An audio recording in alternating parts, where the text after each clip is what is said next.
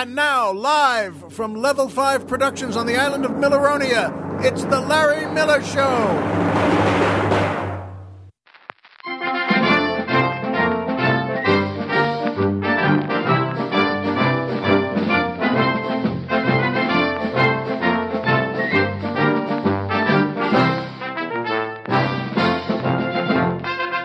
Good evening, Mr. and Mrs. America, and everyone who had a great Mother's Day.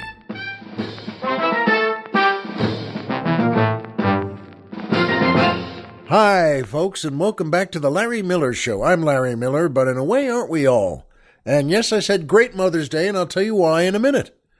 But boy, oh boy, and we are not on Milleronia today because of Mother's Day, but Colonel Jeff and I are here at Stately Miller Manor, and we're in the studio here at Miller Manor, and everyone's happy. And Ozzy and Maggie, the doggies, are here in the studio with us as ever. And it's beautiful out here in Southern California, and we're happy, and we're making another show, which makes us happy. It's a great blessing, folks, and I hope you all feel the same way and you enjoy listening. And but once again, that music makes me just chipper. And the Colonel's the same way. Of course, that's the Paul Robeson Orchestra and the Ava Gardner Dancers, featuring boy tenor George Carlin asking the musical question, when someone asks you a penny for your thoughts and you put your 2 cents in, what happens to the other penny? Well, that's a heck of a question. Not surprisingly, anything from George Carlin, God bless him, was always nifty. It was just, what a mind and what a heart he had, and still does. Well, first of all, George, good question, and I think, and I asked the Colonel this too, and we agreed that it used to be, in days past, that each of those pennies was used to weigh down the tone arm of every record player in America. And we had one in our house that did that. My dad, God bless him, we got a Fisher stereo, which was a big deal thing in 1960 or so when my mom and dad went and got one of those. I think my dad brought it home, and that was a pretty official stereo unit there. And we had one was an FM tuner, I think, if that's the right word, I think it is. And the other was, a record player, a turntable that went into a different place, a sliding drawer in the cabinet he got. Is that called a credenza? And the only problem was, and he hooked that up with Julie Fink from down the block, who was always along to help hook things up. And they were always, I always loved the Finks and the kids, and they were always, Julie knew everything about, he was always really knowledgeable enough to get things 96% right. So they were just, now my dad didn't know how to do this and that, but on the turntable, they both hooked it up there, and the tone arm wouldn't go down on the record. It was too light, too airy. It just wouldn't balance down onto the record. So my dad took out a dime from his pocket and put that on the front of the tone arm, and it worked perfectly. You could push the automatic button, and you'd turn the player and the unit on the right way. I hope those words are close. But, and then that dime on the tone arm would go up. It shook the tiniest bit. It shook just a little bit. But it would then move over onto the record itself and go down, plop down onto the record, and it worked perfectly. And folks, that tone arm and that record player and that stereo and that dime were in the same place for 35 years. Past my parents came to our wedding, God bless them, and but that dime was ours. So when Colonel Jeff said, hey, maybe they use the pennies for the tone arms, I said, Well, maybe they used a dime too, and I told him that story, and I thought I would tell you. I think, well, what happened to those pennies? What happened to all pennies that came in? Well, as I said, used to be the Colonel and I agreed that every record player in America had one on the tone arm. But when people, here was my idea that, when people stopped using razor blades, and they haven't stopped using razor blades. I still use a safety razor, not as much as I used to, but I've still got one, and they still make razor blades with weird names, by the way, but that's something else. And you know what? There was a slot in every medicine cabinet, again, in America. Someone got the idea, and the Colonel and I just agreed it was either the dumbest idea in history or the most brilliant idea in history.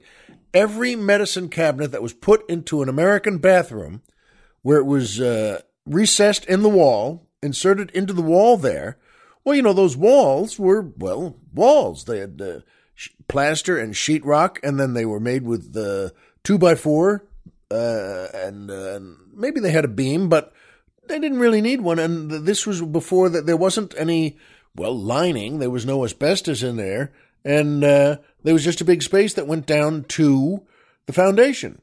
So about 5 feet there. And the point is, someone got the idea, and they did it. They put it in every medicine cabinet ever made. There was a little slot.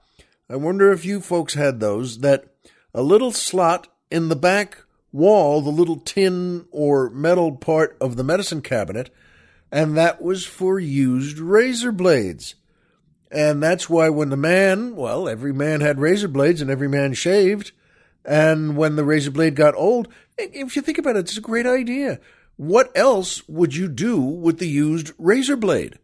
I mean, the answer is nothing. If you just, wrap it in something?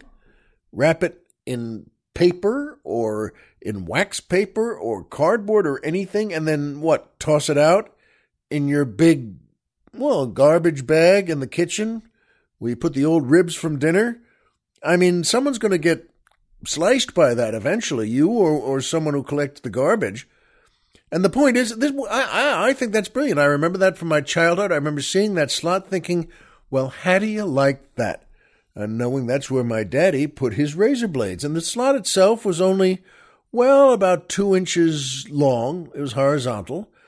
And maybe an eighth of an inch thick, a 16th or an eighth, but plenty of room for a razor blade. And you could just take the razor blade, stick it in there, and it would just go, it would go, down 4 feet into the wall of your bathroom.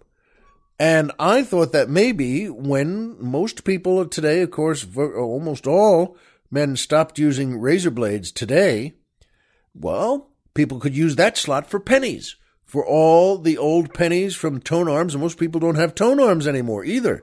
What would he do with then all those pennies? Stick them in the razor blade slot there.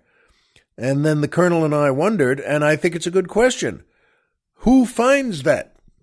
And, we thought, maybe that when every house is torn down in 1,000 years by the people of the future, and when our houses are all torn down, and they find in every house, a pile of razor blades and pennies, I think they have to look at each other, the people of the future, and I love saying that, but the people of the future have to look at each other and just say, that's why these guys lost. I mean, they couldn't hang on.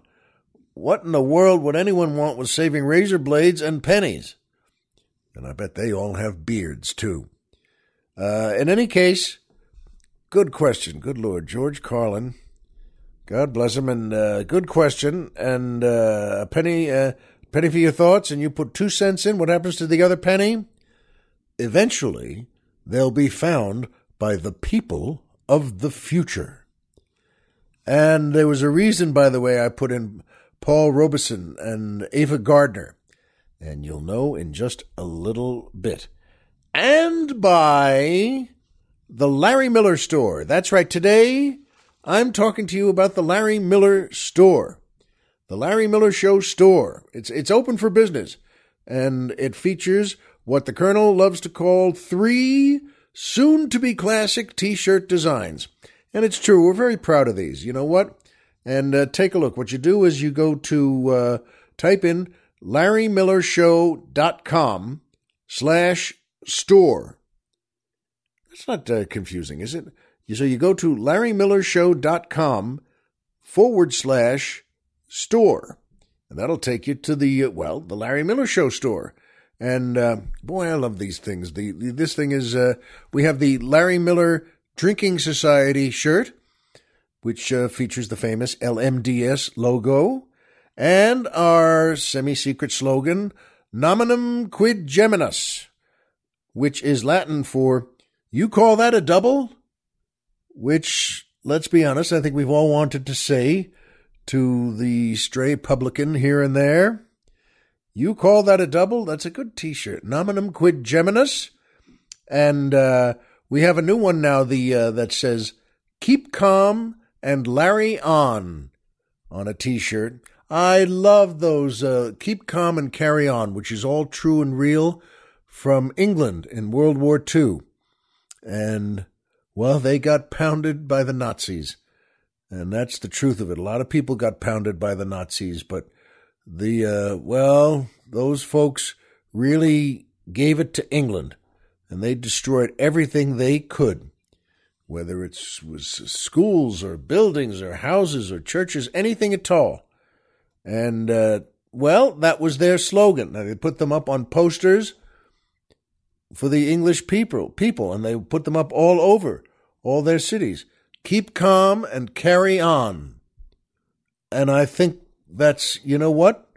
That's good. Churchill, as he would walk through everything that had just been bombed out, heard many, many times, Winston Churchill heard people would call out to him, give it them back, sir, which I think is a great thing to say. Give it them back, sir. And he would nod with his cigar. And they did. They gave it them back. But at any rate, though, that's why I just love, and we made this Keep Calm and Larry On shirt. And as we like saying here, it's not just a mantra for life. It's the motto sensation that's sweeping the nation. And you got to wink when you say that. But you know what? I like that slogan. That was Colonel Jeff's too. And the motto sensation that's sweeping the nation. It's hard to say that without giggling, which in a good sense. I mean, because it's just fun to say. And finally, though, show how tough you are. And let's be honest, that's what we all want, to show how tough we are. There's the brand new, and this T-shirt says, I survived volcano number 2, and all I got was this lousy T-shirt. And, boy, I like that one, too. All of these shirts, by the way, are printed on demand, which is a good word for anything that has my name on it. So you can choose from, there's a variety of colors, and they're available in both gentlemen's and ladies' cut T-shirts. And it's a pleasure to be able to say 2 words like that. Gentlemen and ladies. Ladies and gentlemen. Folks, like it or not, that's you and me. So what you do is you go to the, remember, LarryMillerShow.com/store. And once again, that's LarryMillerShow.com/store. And that brings me to my favorite part of the show, the joke of the week. Boy, that's making me giggle too. I guess I'm a giggler. At any rate, folks, this is a good one, and Colonel Jeff and I both like it. A fellow walks into a bar. It's just great how many jokes start that way, by the way. I love that start. And it just shows you that's the common turf across America for, well, about the last 100 or 200 years. Man, well, I guess that even in revolutionary times, people would tell a story. Man walks into a pub. At any rate, so that's how the joke starts. Man walks into a bar and sidles up to it and sits down on the stool, and he just happens to glance over on his right, and there's well, a lovely young blonde woman sitting there on the stool next to him. And so bartender comes over, he orders a drink, and sits there and enjoys that and has a few sips of that. And the TV is on and the news is on. It's the 10 o'clock news at night. And there's an item on there that, a fella today just went up to a building and he threatened to kill himself. He threatened to jump off the building. And he threatened to commit suicide. And the man at the bar just says, boy, he just leans over, turns to the blonde woman next to him and says, boy, that's a tough thing too. I bet he jumps too. And the woman next to him says, no, I'm gonna have to disagree with you there. I don't think he's gonna jump at all. And the man says, well, that sounds like something we should bet on. I say he jumps, and you say he doesn't jump. She says that's right. And he takes out a $20 bill and slaps it down on the bar. And she just looks at him, and she takes out a $20 bill and slaps it down on the bar. And then they go back to watching the show to see what happens here. Well, sure enough, terrible thing. The news anchor says, and it turns out the guy did jump, and he died. He killed himself. And the man and the blonde say, well, how do you like that? And the blonde pushes the two 20s over to him, and she says, well, you won. And he says, I got to be honest with you. I saw that item on the news earlier today before I came here, and I knew that he jumped. So I don't want to just take your money for that. And she says, well, I saw it too. I just didn't think he'd do it again. We like that. That's a good, silly joke.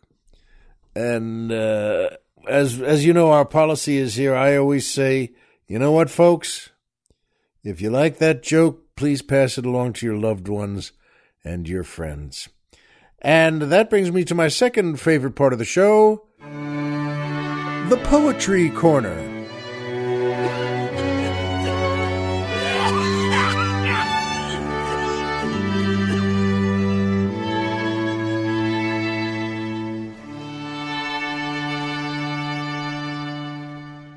Boy, even that cough is, well, I guess I'm not giggling at that. That fella's cough. He's got to have that taken a look at. Someone's got to look at that for him. Anyway, this is a good poem, folks. It's by the great Herman Melville of Moby Dick fame and so many other things from the 19th century. What a great American writer. And it's called Gettysburg. And here it is.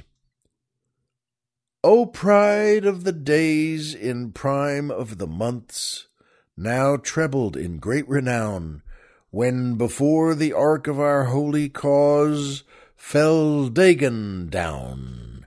Dagon foredoomed, who armed and charged, never his impious heart enlarged. Beyond that hour God walled his power, and then the last invader charged. He charged, and in that charge condensed his all of hate and all of fire. He sought to blast us in his scorn and wither us in his ire. Before him went the shriek of shells, aerial screamings, taunts, and yells. Then the three waves in flashed advance surged but were met, and back they set. Pride was repelled by sterner pride, and right is a stronghold yet. Before our lines it seemed a beach which wild September gales have strown with havoc on wreck, and dashed therewith pale crews unknown, men, arms, and steeds. The evening sun died on the face of each lifeless one, and died along the winding marge of fight, and searching parties lone. Sloped on the hill the mounds were green, our center held that place of graves, and some still hold it in their swoon, and over these a glory waves. The warrior monument crashed in fight shall soar transfigured in loftier light.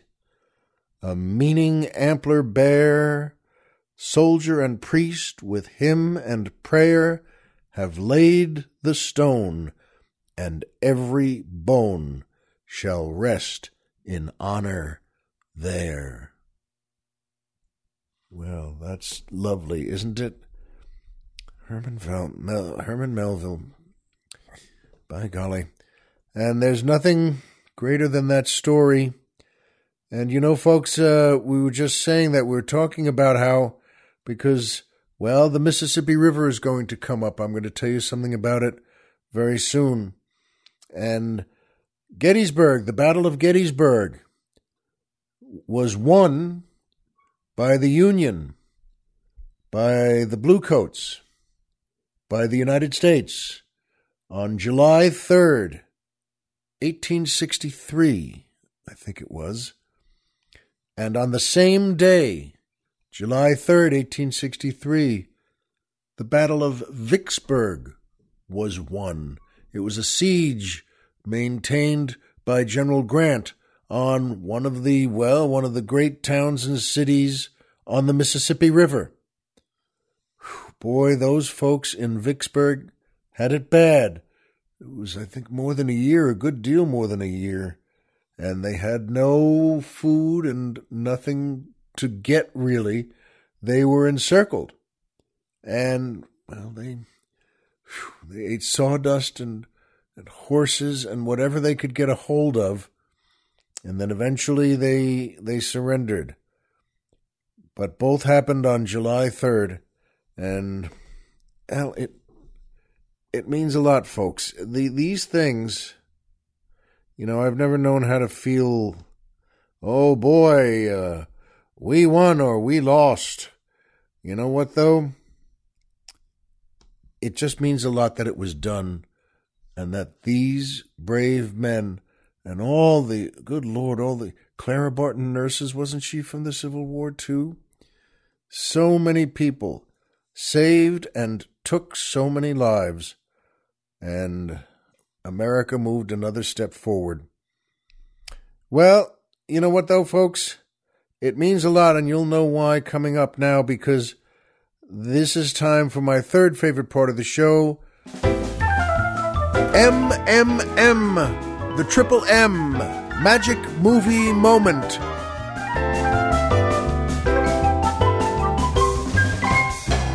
Well, folks, this is a great one for today that I'd seen before, but, it's been a long time, and I saw it over the weekend.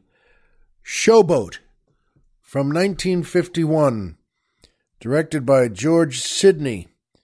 And good Lord, what a Jerome Kern and Oscar Hammerstein II, and writing. There's so many credits here. And Edna Ferber, the great Edna Ferber, wrote the novel. And, oh, folks, in fact, the greatest music, I think, in many ways, from any American musical. And I'm not sure there's no clear credits here for that. But, oh, what a cast. Katherine Grayson as Marjorie, the lead. Ava Gardner as Julie Laverne. What a wonderful character. What a great job she did. Howard Keel as Gaylord Ravenel. And the Colonel and I were smiling at this. They're great names. A little on the knuckleheaded side sometimes, in musicals, but that's all right. Gaylord Ravenel, and he was a gambler, and he fell in love with Katherine Grayson, who played the daughter of Captain Andy Hawks. Captain Andy Hawks was, played by the great Joe E. Brown in this movie, and he was wonderful. They were all so good, and his wife in the movie was Agnes Moorehead, who you will know, from so many movies, and also from the TV show Bewitched. She played Samantha's mother. What a great actress. She said, Well, Samantha, now, all I want you to know, darling, is that she was wonderful in that show. And Marge and Gower Champion, I don't know if you know those names, but they were some of the biggest dancers and, as musicians and singers, they were just great. And this is quite a thing, folks, this movie. See it, please, sometime. Showboat. And the reason it relates also to Vicksburg, it reminded me of things you and I really don't know that much. The Mississippi River through the 19th century, well, from the beginning to the end and into the 20th century, was filled with showboats. Now, it's not a word we hear anymore, but these were boats, large ones, ships, paddle wheels, and they were very nicely made, and they went up and down the Mississippi with shows. They would stop at every town like Natchez, everything along the Mississippi. They would stop and drop anchor and hook up at the dock there, and all the local folks would know. Well, they'd advertise it beforehand. All the people who worked for the showboat company would make sure everyone in the town and the city knew that the showboat was coming, whatever the name of it was. And they had great colorful names for it, too. And these showboats would land, and people would come on from wherever they were, and they would, have dinner there, and they could dance and have a few drinks, and then they would see the show on the boat. And there were many entertainers who were there. It was very popular. And a good way to make a living there for a lot of the actors in 1850, 1880, 1890, 1910. They were very big then. And this show tells the story. It's just great. A handsome gambler. That was Howard Keel. And he's working a lot of these, as a lot of gamblers did. They would work a lot of these boats, the showboats. And he fell in love with Katherine Grayson, who played, Magnolia Hawks, Joey Brown's daughter, Cap Mandy's daughter. And she fell in love with him too. And then, when his luck runs out a little, their relationship is troubled, and you should see the rest. But it's a great story, and the magic movie moment for me is the great Ava Gardner plays a character who just hasn't found happiness in life. She's filled with a tugging sorrow at her heart, and she has a big drinking problem. Not a drinking problem, a big one. And she couldn't hold a job as the great singer she was. She herself, in that area there on the showboats, was a wonderful singer, but she couldn't hold jobs, and she was so unhappy, and all she hooked up with was men who were also unhappy and mistreated her, and they were big drinkers too. And folks, near the end of the movie, as the stories are told, and then the couple breaks up, and the couple, he hears about it, and Howard Keel hears about it from Ava Gardner in a different post in a different area there, and she tells him, do this, your wife. And they had separated, and he doesn't even know he has a daughter with her, and the wife has been raising the daughter, waiting for him, hoping against hope for him to come back to them. And Ava Gardner helps that. And folks, by the end of the movie, as the story is being told,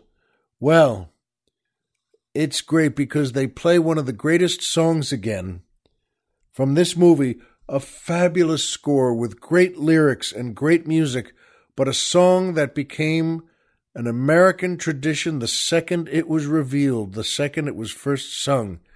And that song is Old Man River.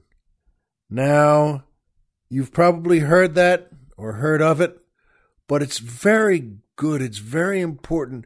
Listen to the words again.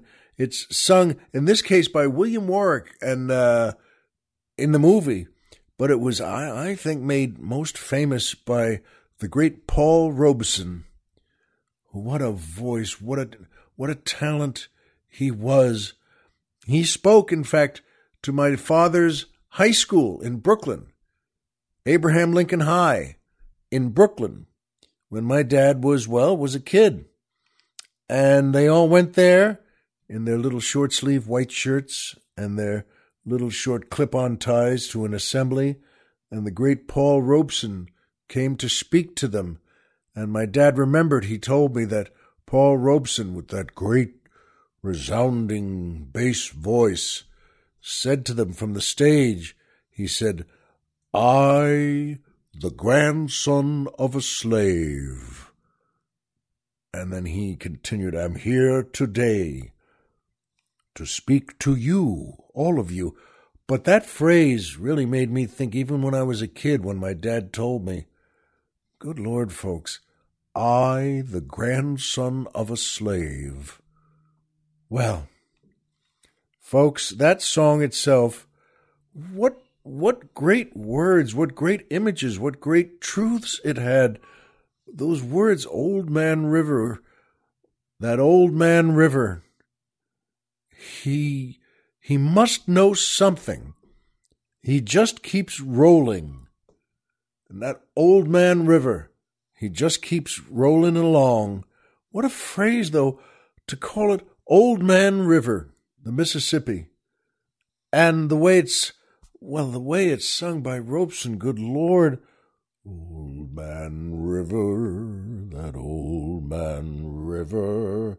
I hate to insult it really by taking a whack at it like that myself, but what a way to think of it. He must know something. He just keeps rolling. That old man river, he just keeps rolling along.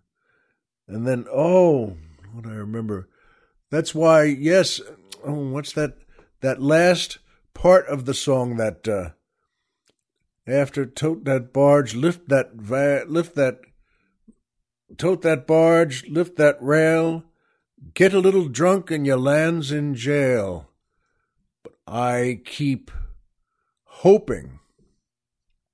That last verse, I'm just weary and sick of trying. That sentiment is so deep, so wrenching, really. I'm just weary and sick of trying. I'm tired of living, but scared of dying. But Old Man River, that old man river, he just keeps rolling along. And they play that not only in the body of the movie, and it's so moving, and it became one of the greatest hits in American theater in the whole century. And I'll tell you what, though, folks, they play it again at the end when, yes, love conquers all, and Howard Keel and Kathryn Grayson are find their affection again. Howard comes back to the dock there, and they do, and he meets his daughter and sees his wife again, and their love is instant. And then Joey Brown and Agnes Moorehead see that. Joey Brown and Agnes Moorehead see them. They see them hug.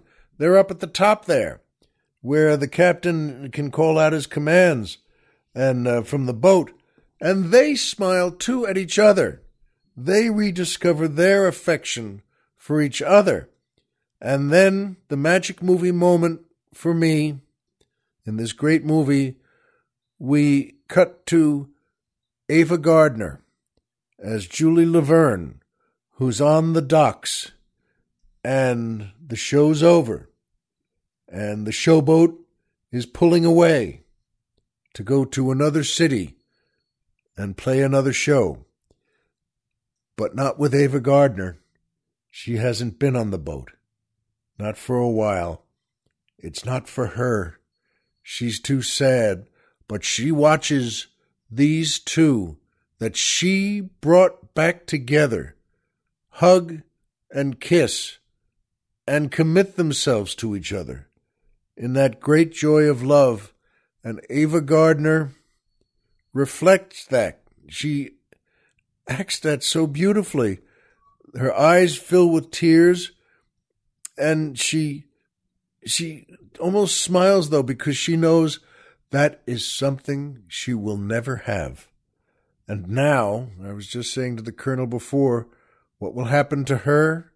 What will happen to Ava Gardner as the showboat sails away and paddles itself away, and people commit themselves in love to each other?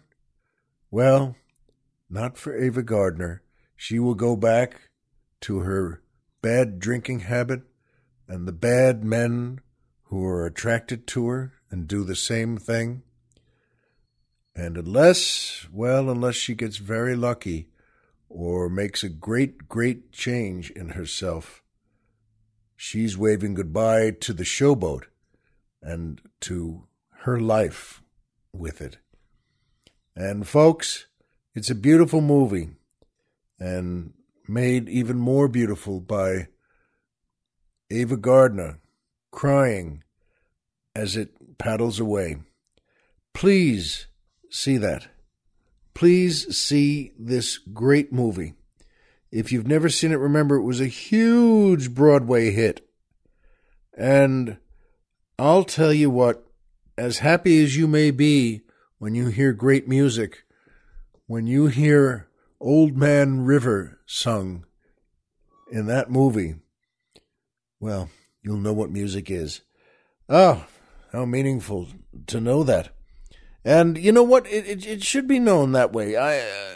Because that's why Mother's Day is such an important day. We just had it, of course, and Father's Day is never the same. I'll tell you about that in a second, but boy, Mother's Day, a good mother deserves a good Mother's Day. And that's the simple truth of it. Fathers, frankly, and I'm a dad, no, fathers don't need another tie, is all I'm saying. And I've gotten gifts from my kids, God bless them, as they grew up with a tie or a belt, and they're wonderful. And I love them, and I love the gifts too, but I love the kids who gave them to me. But the truth is, it's Mom who deserves a great day.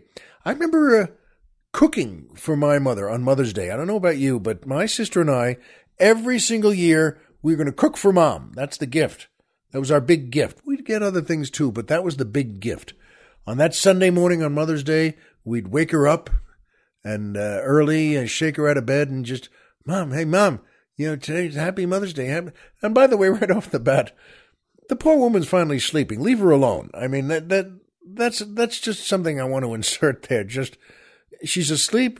Good Lord, let her be. She doesn't need you to shake her out of bed just to tell her, don't get out of bed, because that was the thing. We'd shake, you'd say, Mom, Mom, Mom. And, you wake up mothers like that. The first thing, they might panic. They'd blink their eyes. But who's sick? Anybody sick? They don't know what's going on. No, Mom, today we cook for you. We're going to cook for you. We cook for you. You don't cook a thing. You don't have to. In fact, don't get out of bed. You stay in bed. We're going to go to the kitchen. We're going to cook everything and bring it here to you. And I'm telling you, we did this every year, but every year my mother, God bless her, would look at us and say, please, no, sweetheart, no, don't do that. Don't. No, just don't. I don't need anything. Just the two of you, just go make yourself some cereal and just, and watch some cartoons. And, I'm going to go back to sleep if I can. And then but don't cook for me, because she knew that, by the way, because we absolutely ruined the kitchen every year. Every year we destroyed the kitchen. I mean, come on. We would just, get just to make anything, you'd hear pots and pans hitting the floor and, giant gas explosions with orange flames just shooting into the living room. But I mean, we destroyed the kitchen. And every year, bang, and then after about an hour and a half, we'd bring Mom a cup of coffee, which was terrible coffee. It couldn't be unterrible, but she would take it, all right, and then, like a small glass of orange juice. And, God bless her, she accepted it because she knew we were really trying. And it was never good. whatever we made was terrible. We'd always try something like French toast, which was horrible. Whatever we made was horrifying. And the fact that we didn't burn the house down was the great blessing of that Mother's Day. Because she knew, my mom knew that the real Mother's Day was she had to clean the kitchen after every one of these episodes. And she would have to go in there. She could have used a crew there, a building crew of just, really just sand everything down. But she did it, and we cooked for her every year. It was different for Dad. I got my father Old Spice every year. So for Father's Day, again, it's different. We'd go to the pharmacy, Mr. Brill's Pharmacy, and I would always get some more Old Spice, and he always had plenty of Old Spice, because every kid would get that for his father on Father's Day. I don't know if it was Old Spice, but with me, boy, I always got Old Spice, and but for Mom, we would cook, and this year, because remember, a good mother deserves a good Father's Day. Our older boy, who is a corporal now in the Marines, drove up from his base in San Diego there, and, that was the reason. He drove up for Mother's Day, and so we could all go to dinner together, which is awfully nice of him, and that's a heck of a drive, by the way. I don't know if you know that, but San Diego to Los Angeles is, on a perfect day, that nothing goes wrong, it's 2.5 hours. And that's not speeding, but you can really glide along and say, look how beautiful it is. Look at that. Look how the ocean is. Look at that. But if anything is wrong, and there's always something wrong. I mean, come on, there's always construction or traffic. Suddenly then it becomes it's a 3.5 hour drive. And, you're ready to kill someone, and they're ready to kill you. But that's all right, and because that's the drive. It's both the greatest and the worst drive in America. But he came up, he got here about 5:30 on Sunday afternoon, and, my wife was thrilled to see him, and he made a great Marine effort there.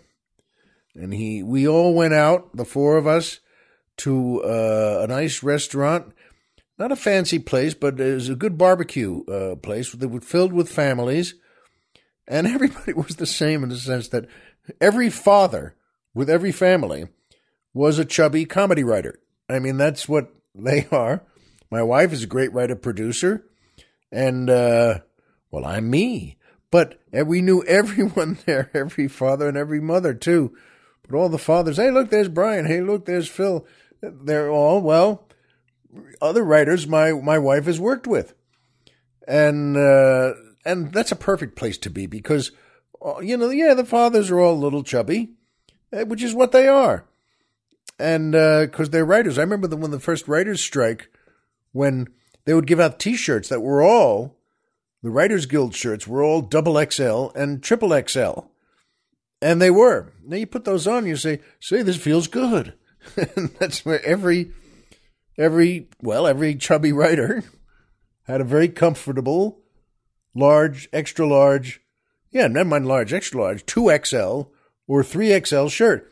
And then I was asked by the Screen Actors Guild, which I'm a member of also, that they wanted me to come down and make a speech to tell them they had a rally outdoor at a studio on Pico, and that's right, it was Fox. At any rate, though, so they asked me to come down and make a speech, and I said fine. So I got down there and went to the head table there with all the folks who were organizing everything, and they said, "Oh, here, put on a SAG T-shirt," and I said, "Great," but all they had there was SAG T-shirts, meaning they were all small and extra small. Because they're for actors. That's when I laughed because I realized, that's the difference there. Let's see, we're looking for T-shirts for writers. Oh, then we get the 2XL and then the 3XL. What about for actors? No, for actors, you mean like Keira Knightley? No, we're going to get her a triple small, and you're a guy, so we'll give you a double small. They were all, I'm telling you, I looked like Jethro, where your hands and arms are stinging. It's like wearing something in an asylum where they don't want you to riot anymore. But I did. I put one of those on over the Writers Guild shirt, just silly, realizing that, actors get the skinny T-shirts because they are skinny. And writers get the fat T-shirts because, well, they're not skinny. And at any rate, though, we went to a nice restaurant with all sorts of writers in it. And they were all eating the same thing we ate. Now, Mom, and she deserves it. She could get a fancier dish there, because it's Mother's Day. She could get something like a sliced London broil or a piece of fish or something. And she can relax. She can have a couple of drinks if she wants. And she did. She had a few drinks, and because she knew that I could drive back, or one of the kids was there. He could drive us back. And so she had a great meal. And I, as the dad, can tear into a rack of ribs and look like a Roman slave. I mean, it's not as elegant. And, you've got your face lathered in sauce and meats and a big frosty mug of beer that keeps getting refilled magically. And then you pay for the thing, and every father at the end of the meal kind of gets up, stretches, and waddles to the bathroom, to wash up. But, of course, he has to get on the chubby husband line because every other chubby husband is doing the same thing. We've all eaten the same thing. We've all had a rack of ribs and a plate of, do you want the beans? Yes, I want the beans. Bring me the beans. You want a salad on the side? No, this is not a place for salads. Who's going to eat a salad here? No, bring me the beans, please. And everything. And by the way, take everything and fry it. The whole table, just fry it. But it was delicious. It was fine. It was good. And so, and then you go home after you've washed up. And you go home and everybody gets to hug. It's a meal. It's not 7 hours. It's about an hour and a half. And you go home and we took a picture and a nice smiley shot of the four of us. And my wife put it on Facebook or something. I think it was Facebook. And by the way, all of us, all the rib-stuffed fathers, then wind up sitting alone watching TV for a couple hours alone so that he can belch without making his wife want to throw up. His wife can go upstairs. It's a holiday. It's her holiday. And the truth is the husband can use that time alone to, that's the way to end the holiday. And then my son, the Marine, drove back that same night. He was only here for, about 2.5, 3 hours. But he's young and he's tough enough to do that. So we got back in the car and pulled out. We had a nice hug in the driveway, and he pulled out about 8:30 that night. And, thank God he got home safely back to the base there. It's weird for me to say home, by the way, that way, because coming back here, this is his home. But I suppose that's the classic thing a father should say. But you know what? It was a wonderful Mother's Day. And, our younger son got her something nice. He got her a card, and he wrote something nice in it. And that really moved her. It was very nice. And he wrote a check to her for $9. They had a running joke about that, the number 9 in money. So he gave her a check for $9, and she was teared up and said, "That's very sweet." She said, "Do you mind if I don't cash this? Can I just sort of thumbtack this to the bulletin board and then cash it?" But and then I gave her. Well, you know what? I've mentioned this before, and I'm not proud of it. But I went to Ralph's that day. This was a big supermarket in our area. And I went to Ralph's to get all sorts of things that both the boys and my wife might want, and even though our older son wasn't coming up from till 5:30 and we were all going to go out to dinner, still, there are things he likes, that herring, pickles, and things like that. And the things that even if he doesn't touch, Daddy can. The next day, really things Daddy likes. But I got all sorts of stuff and coffee and milk and things we needed. And then I thought, well, I hadn't gotten anything for my wife for Mother's Day. And that's stupid. I know it. But I didn't. I didn't get her anything. And I knew they had a flower department there at Ralph's. My wife doesn't like flowers. She doesn't like when I get her flowers. But I always think I'm not trying to make her annoyed, but well, at least I can get that. I can do that. So I did. I went to the flower department, and there was a big line of men just like me. It was all men on Father's Day at the flower department. And one of the guys on line behind me said, "Boy, there's a big line today." And I said, "Well, yes, that's because it's the stupid husband's line." And he laughed and said, "You mean we're all?" I said, "Yes, that's right, you and me included. We're all just stupid, too dumb to buy our wives something yesterday or the day before that. Too dumb. And so this is the good stupid line. We can go up and get, and I got, 2 dozen roses, 2 batches, a dozen in each, and a balloon that said, 'I love you, happy Mother's Day.' And I was looking forward to bringing that home, by the way, but I put it in the balloon flew out the sunroof a couple of blocks from us here. And I mean, it went, boo, it went like blasted out of the sunroof. And that balloon is on Mars now. That thing was going. And, well, you know what, though? I was glad I set the roses up in 2 different vases with water, and I took the little card they had there and wrote something affectionate, which is not your business. And I think she liked that just fine. But you know what, again, a good mother deserves a good Mother's Day and a good gift. Next year, well, maybe I'll get her something better. But you know that, and I know that. I hope you had a good one and that you have a great one too next year on Mother's Day. And we know the same things, folks. Homer is Homer and Pluto is a planet. So remember, as always, if you walked out of bed today and had a job to go to and a home to come back to and someone there who cares about you, folks, the game's over and you've won. Happy Everything Day. We'll see you next time.